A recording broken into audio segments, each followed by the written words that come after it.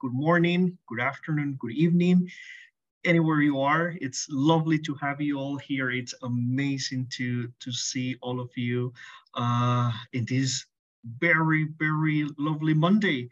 As you all know, my name is Dewin Justiniano. I'll be your host tonight. And it's a great pleasure for me to always see you all and as we all learn from our speeches and from our speakers.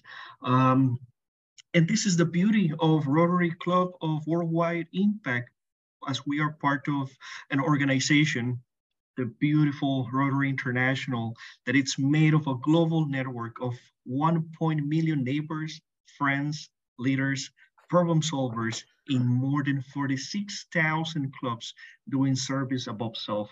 We're doing this locally, globally, and in our case, digitally. As a Rotary Club, we approach every conversation as if we are on a shared learning journey. Our goal is to connect and to hear from fascinating and inspiring speakers, often with a message focused on the power of ideas to change lives and ultimately the world. Also, to bring us a little bit of inspiration that allow us to think how we can make a difference as well. We're very excited that you have joined us, and we hope you enjoy how we explore technology in service above self. Tonight, our guest connects with us from South Devon in England. Professor Mark Hannaford is the founder and CEO of World Extreme Medicine. Professor Mark has also delivered the first Master in Science in Extreme Medicine taught at Russell Group University of Exeter and the world only Extreme Medicine Annual Conference, now in its 11th year. Also, Professor Mark has lived a life of full adventure, having led and been part of expeditions to all of the world's continent. But it was an encounter, a very interesting encounter with the Nile crocodile in the Namibian and Angola border that set him off on a journey that has led him to create a medical subdiscipline in extreme medicine. And something that you might not know about him is that when he is not changing the face of remote medicine, Professor Mark is engaged in delivering life-saving trauma supplies in the frontline medical community in Ukraine through Medics for Ukraine, and he has established a training team rotation, providing advanced combat casualty training for medics on the front line. And this initiative has delivered over 1.3 million pounds worth of trauma supplies to Ukraine. We are thrilled to have you tonight, Professor Mark. I'll hand the mic over to you. Welcome to Rotary Club of Worldwide Impact. Thank you, guys. Thank you. It's a pleasure to be here speaking to the Rotary Club, and a pleasure to be speaking to everybody here that's sort of online, but also those of you that will be watching it later on.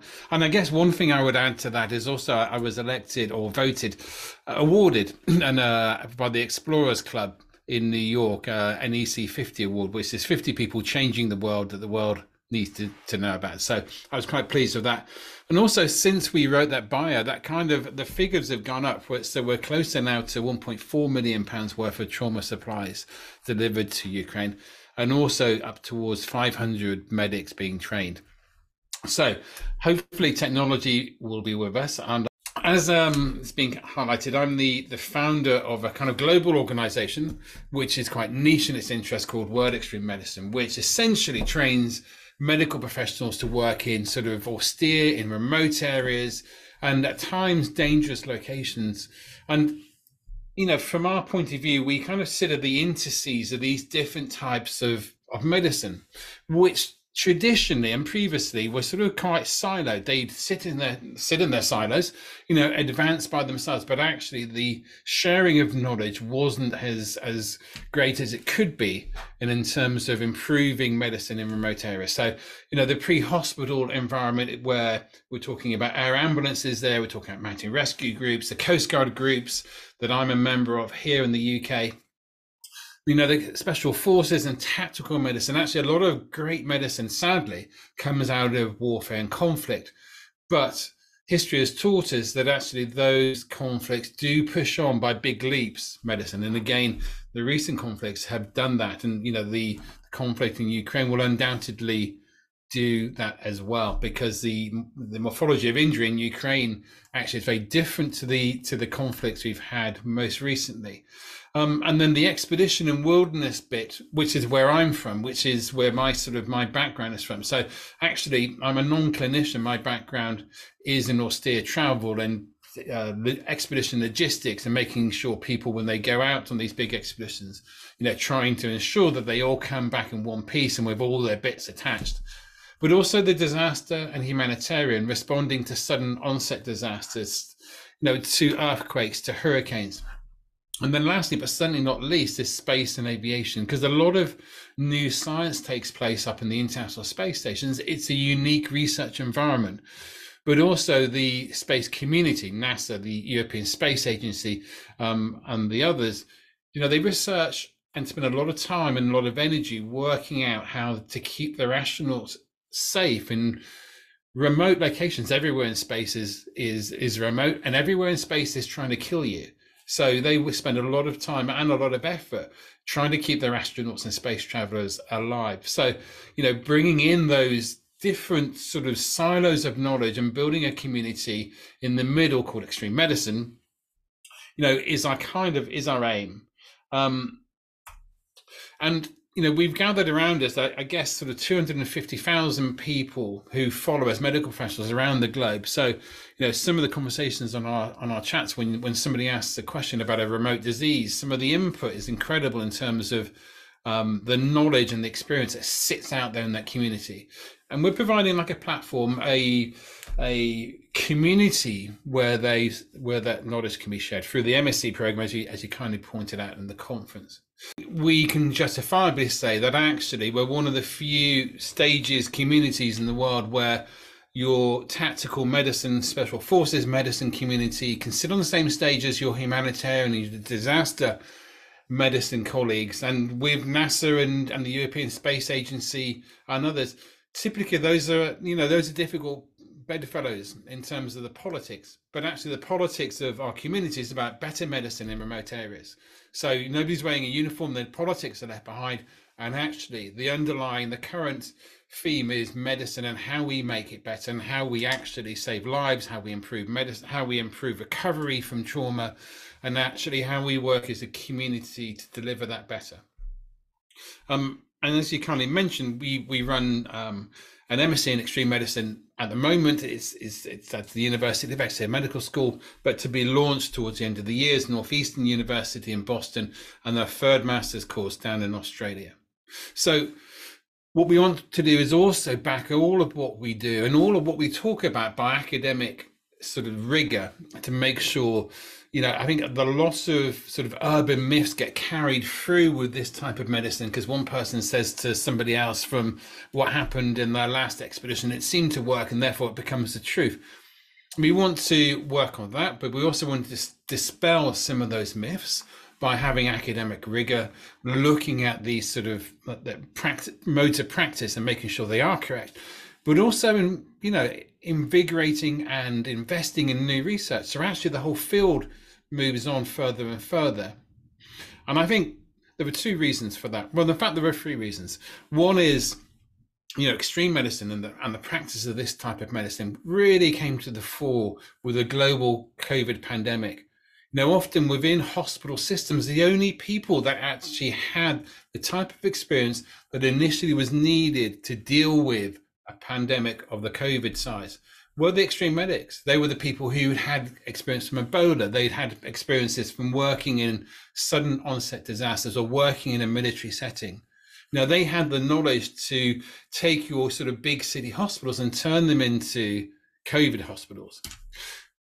The second bit, and it's on all of our minds, I would suggest, is climate change. Climate change is going to create an environment where actually a lot of our medicine, a lot of our healthcare is going to be taken out of its traditional setting, will need to be applied in remote areas, or less remote areas, but in low resource areas.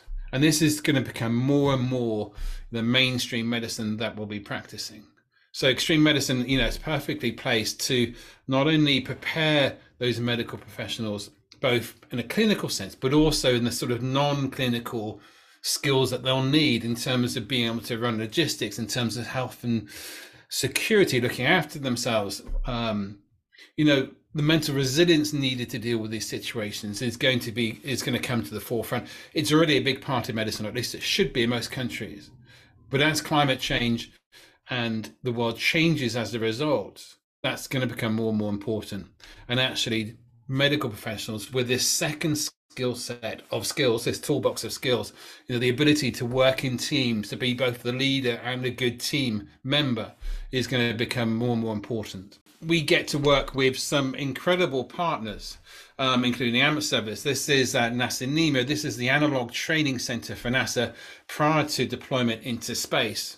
It's an underwater habitat. It's the closest on Earth that astronauts can get to actually being on the International Space Station. Since the beginning of the pandemic, we've been really fortunate to work with an amazing partner in terms of Paramount Studios. We've worked on a number of films, including Mission Impossible, Jack Ryan, Transformers. Really, for us, it's been an incredible partnership. But as I've intimated, we also get to work with incredible folk from organizations like NASA.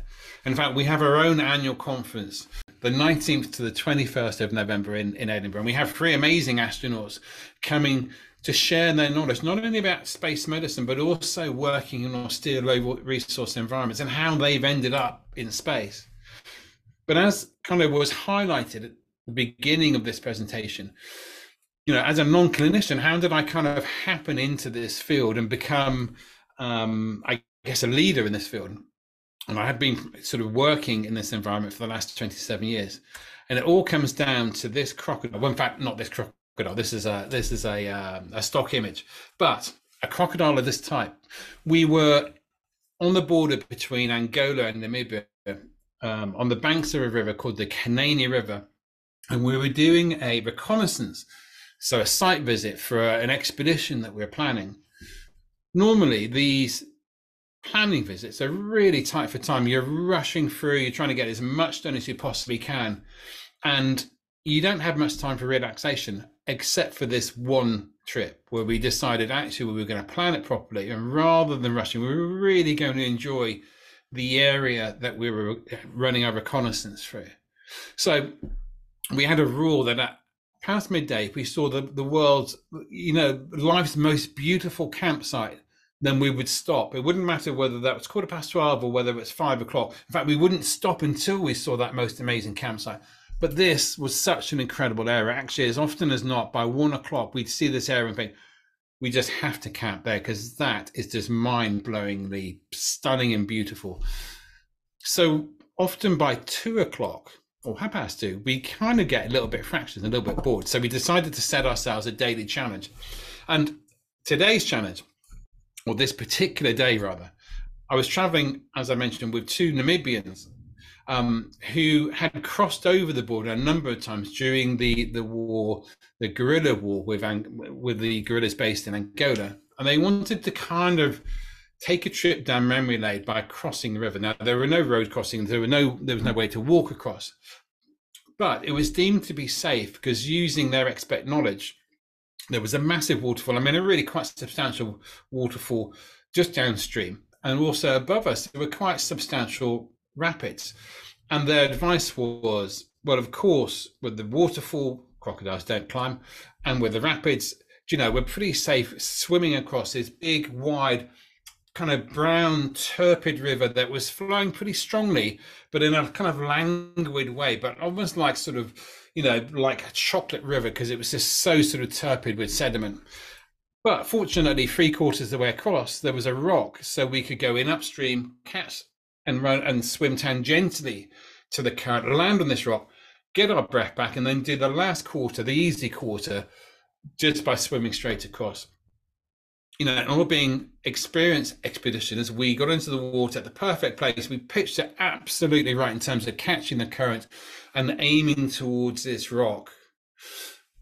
We were pretty pleased with ourselves, and we were nicely spaced, one behind the other, talking, chatting in control, when we got about 5 meters from this rock, when this rock stood up and four armored reptilian legs looked at us disdainfully and slid into the river.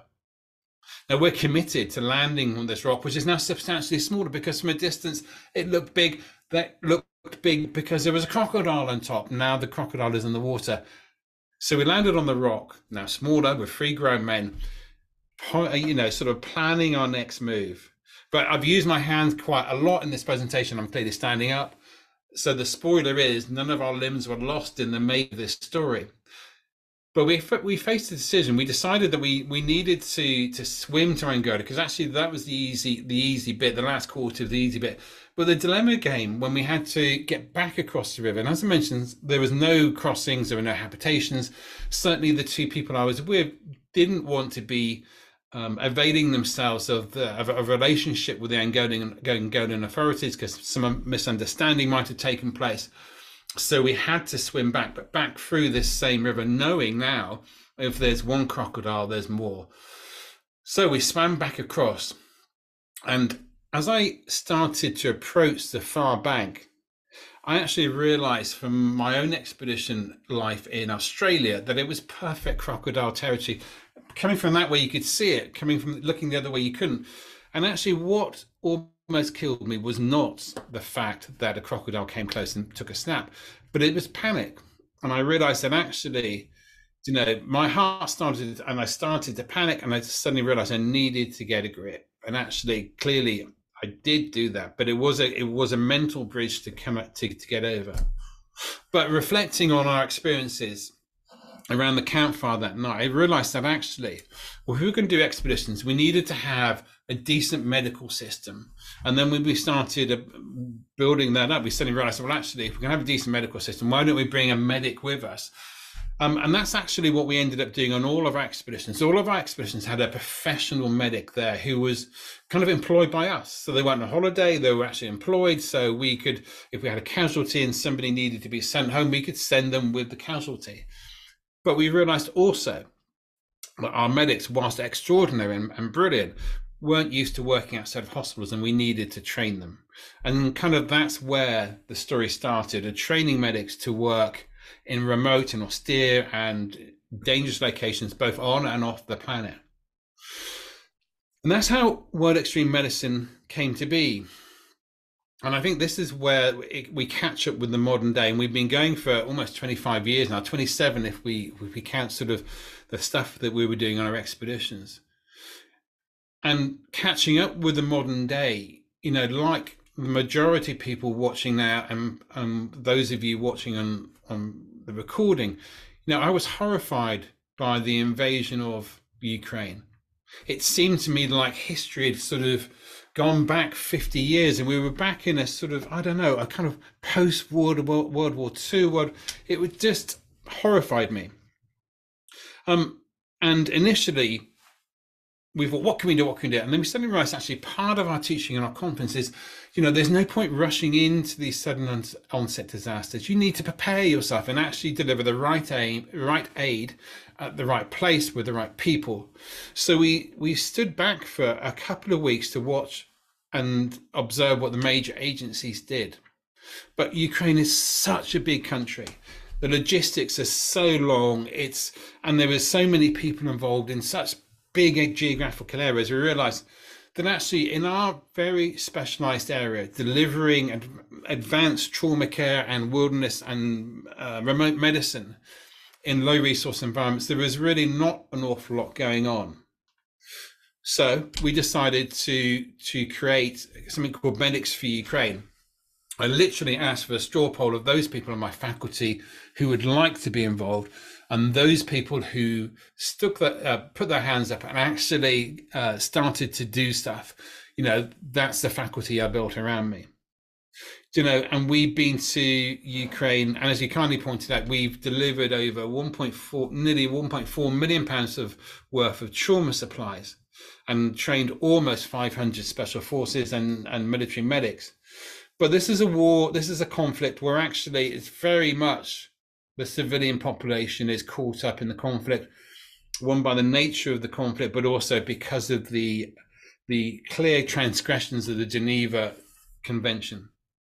This is a jet wheel from the fuselage from the body of a plane going over a small remote village. And I think one of the things that I find personally about this conflict and I'm able to relate to, we have done similar projects in Syria, delivering a pediatric hospital when the last pediatric hospital was destroyed in Aleppo, and not dissimilarly just delivering educational resources to our medical colleagues in Myanmar during the coup.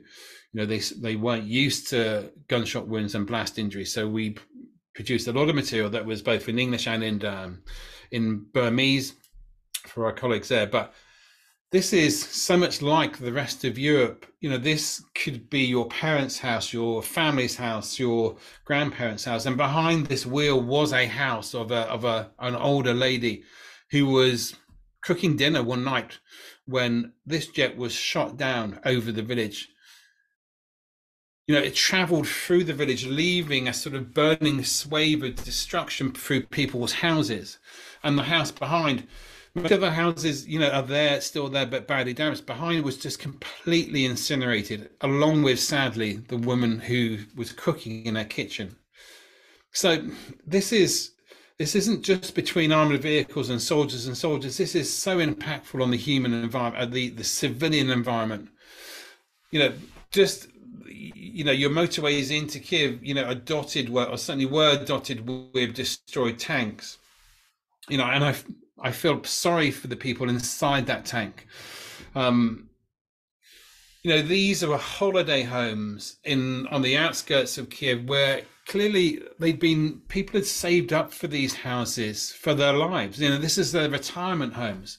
And because of the invasion, they've just simply been destroyed. There are still people living above, and sort of in some of the remnants of flats which have some sort of weatherproofing. But you know, when we visited these and we were on the ground in the garden in front, the parking area, one thing that struck me really strongly, aside from the obvious devastation and the destroyed vehicles and, you know, the smell of recent death, were the dogs whose owners are no longer there, who were clearly desperate for affection, but also suffering from shell shock. It wasn't something I'd really thought of, shell shock in animals, but they were clearly suffering their own mental battle. Now, the next couple of images have slightly distressing. They're not gruesome, but they are slightly distressing. This is, and the next image is the one that's just slightly distressing. This is a young man, a chef, who was going out to his back garden in the middle of the night, going for a wee and watering his plants when a missile landed indiscriminately. He was nowhere near a military target. He unfortunately lost both his legs in that explosion, and he tourniqueted himself in his garden. He lost his wife in the house was destroyed. He tourniqueted his own legs and survived the night until a patrol in the morning picked him up and got him to medical care. But, you know, this young man's life has been destroyed for no reason. This is a chef going to the toilet in his garden in the summer, in the middle of the night. This should just not be happening. Not dissimilarly, this is a farm labourer, again working in his field, and again, you know, because of the ludicrousy of this invasion, you know, his life has been forever changed. And I do wonder whether that individual himself has actually survived the trauma of his incidents. So we decided we've been focused on delivering life-saving trauma supplies. We don't actually necessarily deliver to the military. Actually, it's whose need is greatest, but clearly the need on the front line is fairly great. And so we built relationships with units scattered throughout Ukraine where we deliver trauma supplies. The idea is we deliver these boxes and it will last a medic, you know, like a mini field hospital for 5 days. And I'm going to show you a quick video if you don't mind. The first box is half empty, but the others are full. But it says, maybe it's not the best video, but it shows. Hello, dear friends, we get a new helping from World Extreme Medical, and we're so very thankful for everybody who helping us. Right now we're in Kherson region on the zero line. It's not a lot of us here because right now we remove so quickly, but we want to open those boxes and show what we get from our friends. First of all, a lot of bandages, a lot of fixings, a lot of stuff like that you can see. We really need it because, you know, it's right now our military, we're going forward too fastly and we really need your help. And I believe that everything what we get from yours will help us. So, and that was obviously filmed in the summer, and the circumstances have changed since then. We're into winter, and then the advance is slowing down. This is the major lieutenant colonel in charge of one of the big military trauma hospitals. He describes talking about people, people our parents' age, our grandparents' age, turning up to the hospital with injuries, but their life packed into two carrier bags, and that's all they have left. So how do we do this? We're using volunteers. Everybody in the organization gives their time freely. This slide shows us crossing the border into Ukraine from Poland, and on the left is our amazing fixer called Svetlana, who picks us up day or night, doesn't matter what time it is, and quite often it is 4 or 5 o'clock in the morning as we go across the border when they're quiet. And she's Ukrainian, been displaced by the invasion, and now uses her entire sort of time to support people like ourselves, ferrying people backwards and forwards across the border. Border crossings can at times take 5 or 6 hours. So hers is an endless task, and one that she does with utter dedication and a great deal of humor. We use volunteers in the UK to drive our supplies out to Poland, where they then cross over the border with the great help of the Polish Red Cross to our warehouse in Western Ukraine, where it then gets distributed. We use local volunteers who head up an organization there to interface between us and the people that we supply, whether that's civilian or sort of military units. And then we work with the units themselves or hospitals themselves to explain and to train them on the material that we're giving them. But it isn't just limited to sort of the conflict medicine, if you like, or supplying the units that are on the front line. A number of the hospitals in Ukraine itself, are amazing, and they have amazing staff, but they fall short sometimes of critical ingredients for their treatment plans, like this whole hydrocortisone was in short supply before the conflict. Now it's virtually impossible. So, delivering on request medications like that to hospitals across Ukraine, and then giving individual units, individual medics. These people were all civilians before the invasion, civilian medical professionals. Now they've been conscripted in, and they're unit medics or sort of field hospital medics. So giving them the supplies and equipment that they need. But also, and importantly, training. We can bring the experience that sort of our faculty, our wider faculty, our sort of global faculty have of providing military medicine in different places, and bring this to Ukraine and give them survival skills, not even for themselves as individuals, but also for the people that they're treating. If they can treat, the Ukrainians can treat their casualties quickly and effectively on the battlefield. One, their survival is obviously improved, but also downstream, their recovery and the quality of that recovery is greatly increased.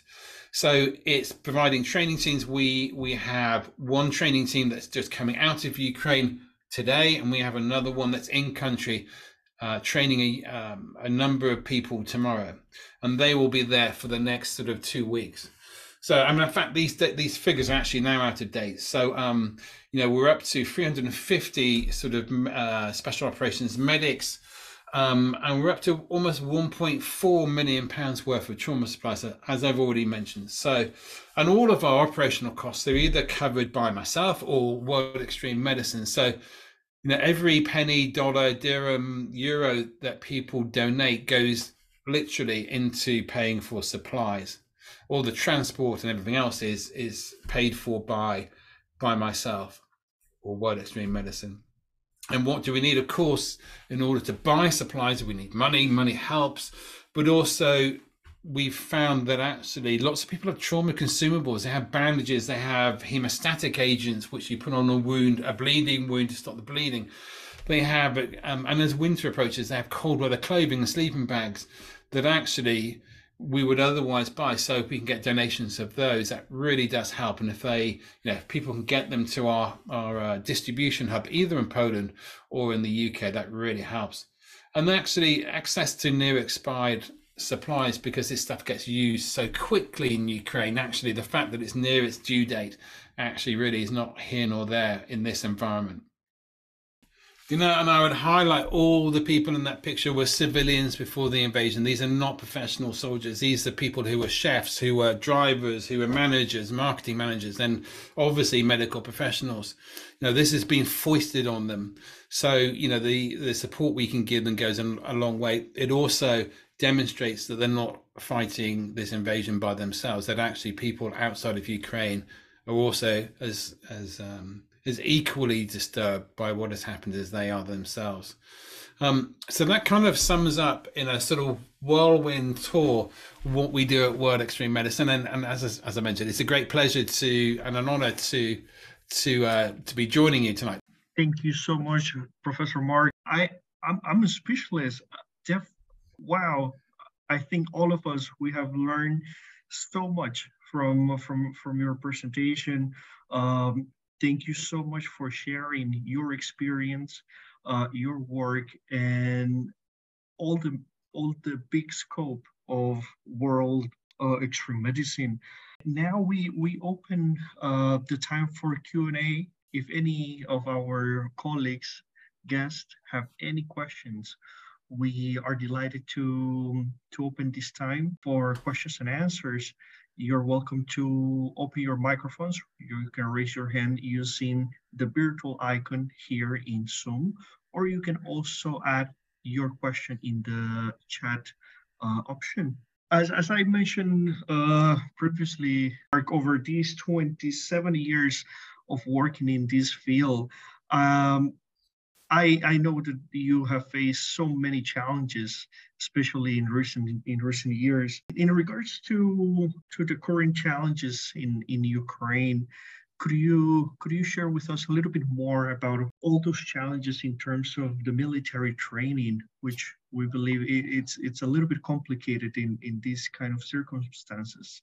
I guess the challenge was that initially we've been used to working on a sort of worldwide basis, but actually, working in Ukraine wasn't a place that we had an awful lot of knowledge about. So that was our initial challenge, was setting up a network, and we needed to, bearing in mind we were taking people's sponsorship, people were giving us money, our friends, our community, the wider society, we had an obligation to make sure that money was spent well, and we can do that, but make sure it's being delivered to the people that needed it. So that was our first challenge, and that sort of we were really lucky in so much as we set up a network that kind of loosely went via the Polish Fire Brigade, and that sort of led to some other people, and as these things do. But it became a trustworthy link each way.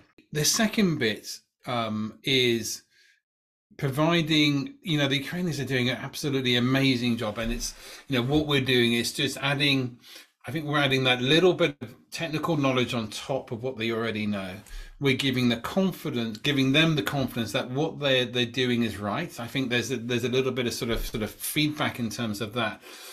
And as I've mentioned, the other thing is we're letting them know that they're not alone. Actually, people do care about this.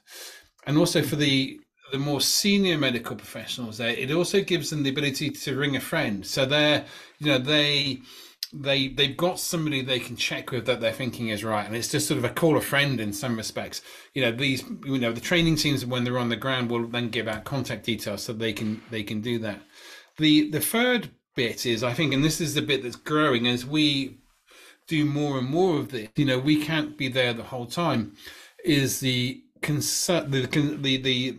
of the responsibility that we carry for putting people in Ukraine, and for our Ukrainian volunteers who are going to the front line. And I shared it on my social media feed a few days ago, one of our vehicles that had you know, has been mortared and shelled and has shrapnel. The people inside fortunately escaped; they were unharmed. But it's, you know, now it's kind of myself. It's because it's taking that, carrying that responsibility for the people we're putting onto the ground, and also for our Ukrainian volunteers who are doing an amazing job. So, you know, it's a portfolio of challenges, some of which we've overcome, some of which, you know, we're working on, have solutions. And the new one of that sort of feeling of responsibility is the indiscriminate bombing and missile attacks grows rather than lessens. You know, it's that responsibility for the people who help us, you know, of their own free will in Ukraine, and the training teams that go out. It's very, very interesting to hear your perspective and learning from you. Now we would like to give the floor to one of our colleagues, Patrick. Yeah, Mark, thank you so much for your inspiring presentation. Could you expand some more on your cooperation with NASA and what training you are providing to them and how it fits in with their future goals, plans, and the plans of your organization? So Patrick, it's an interesting one because it wasn't one that we set out to develop, but it just happened by happen chance and sort of fortuitous sort of introductions.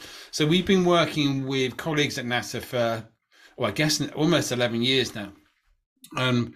One of the reasons why the medical community at NASA like what extreme medicine does, and I think I use that analogy of the stage where it's one of the few stages in the world where you can have NASA sitting on the stage, you can have a special forces medical community sitting on the stage, along with the disaster and humanitarian. No uniforms, politics is all about there's no politics, it's all about the medicine.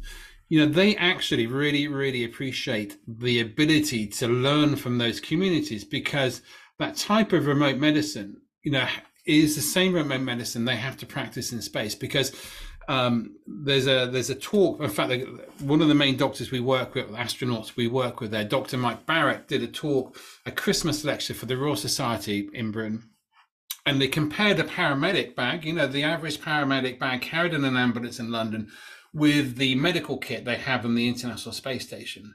You know, the medical bag for the paramedic was, oh, we can lift that one up. The medical bag for the International Space Station was virtually empty, because there's so much they cannot do in space. You know, and as NASA sort of undergoes Artemis and heads towards the moon, and then their plan is then obviously to head to Mars, you know, that extreme bit of medicine becomes even more sort of poignant to them. And because those are big steps, especially the step to Mars, you know, there's lots of stuff they don't know and which they have to mitigate. And so learning from that sort of wider medical community, which are with real world experience, learning in remote and austere locations, they really appreciate that.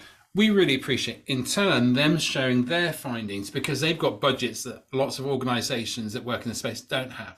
You know, so their knowledge and their findings of their, you know, how long has NASA been going? But their decades of research in remote medicine and how to keep their astronauts alive, you know, is really beneficial to the wider medical community. But also the science that goes on in the International Space Station, you know, sharing that knowledge with, you know, the medical community back on Earth has great benefits. So it's very much a two-way sort of flow of information, and they allow us to use their training facility in NASA NEMU when it's not being battered by the hurricanes. So it's a sharing of knowledge. And that's kind of our relationship. We have, for each of our conferences so far, I've had a welcome message from the International Space Station.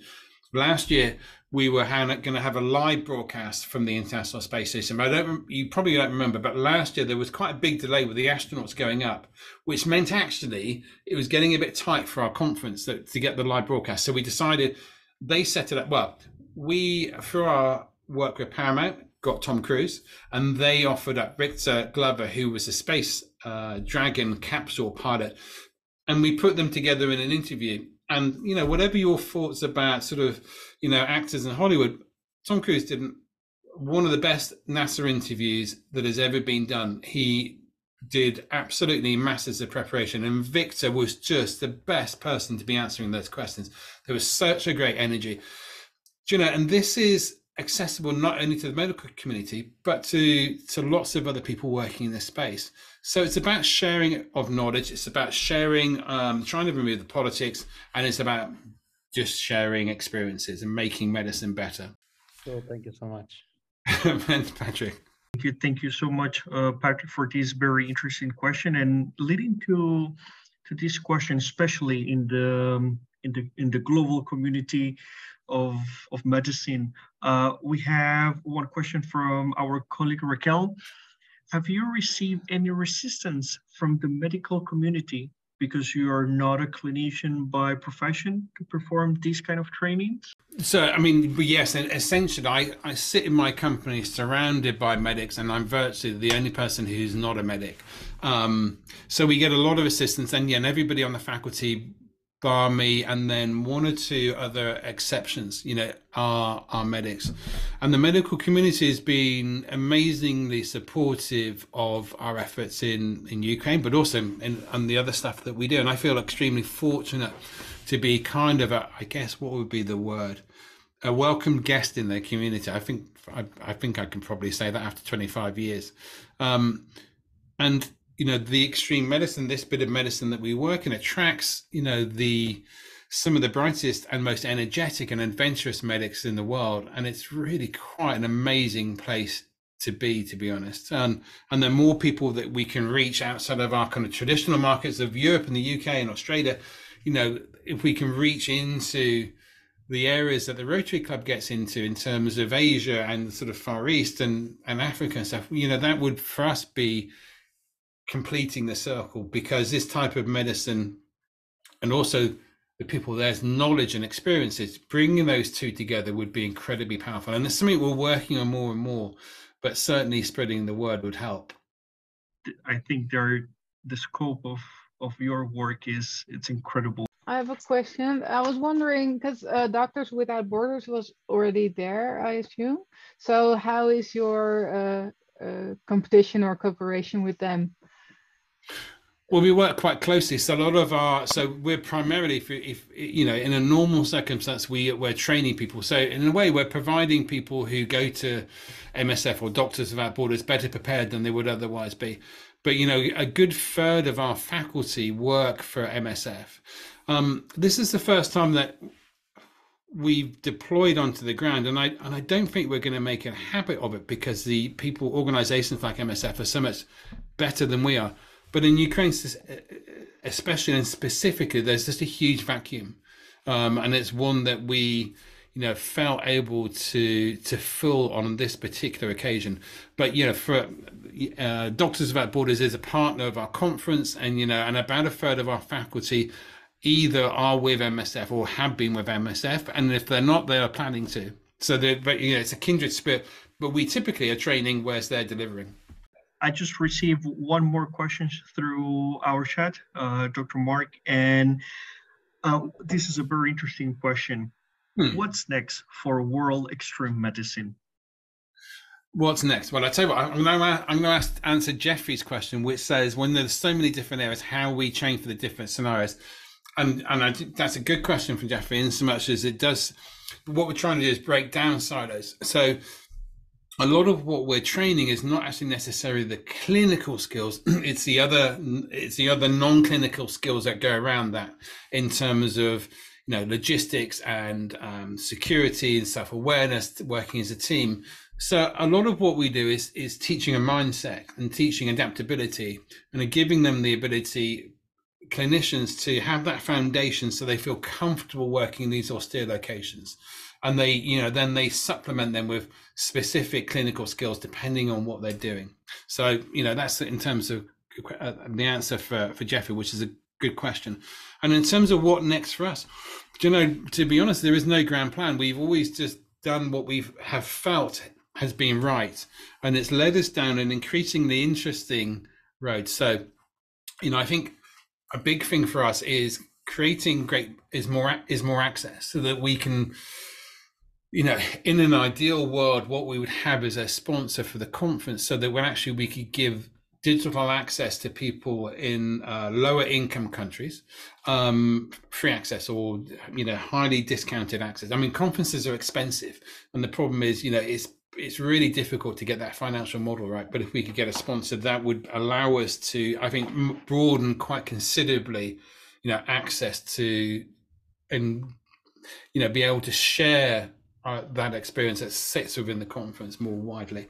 There was more, I think, in terms of we go nowhere unless actually science and academia and research underpin what is being delivered. So improving the standards of that and pushing the boundaries on that every day that we do our work.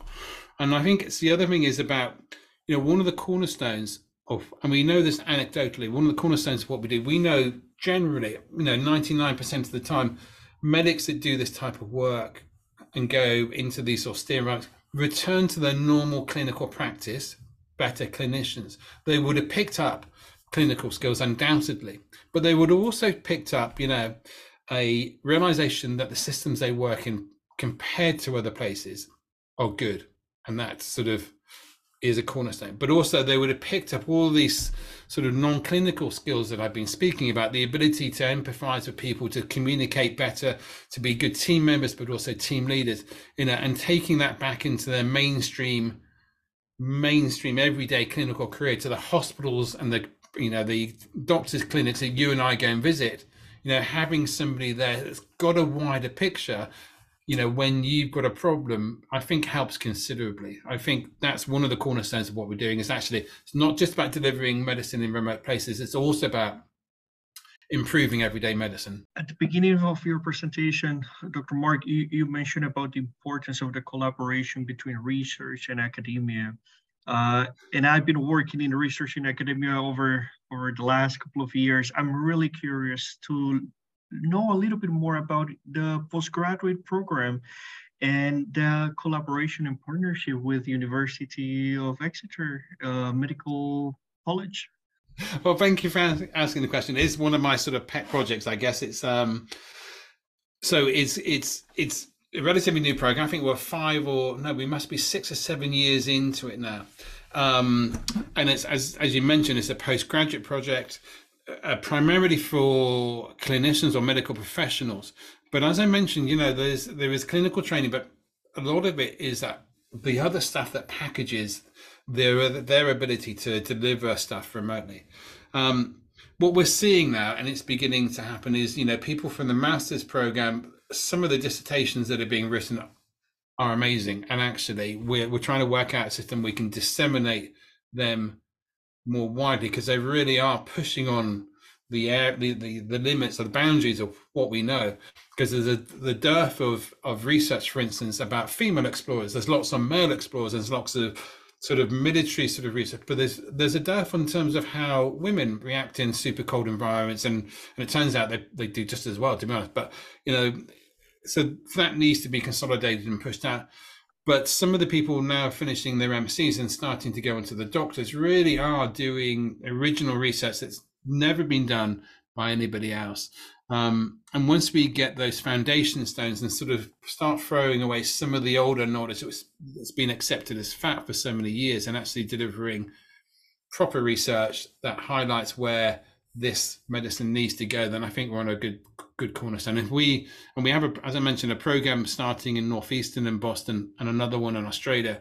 And if we can get that geographic spread, I think it becomes a really solid foundation. My very, very last question as a follow-up is, we know that this is specifically for professionals in the medical field, but it could also be open to other professions. It can be. It's something that I'm educating. It's something I'm educating the universities on, because essentially, because I'm a non-clinician, knowing how a medical mind works and what my doctors and my paramedics and nurses need when I'm on expedition makes me a much better leader, because I can cater for their needs.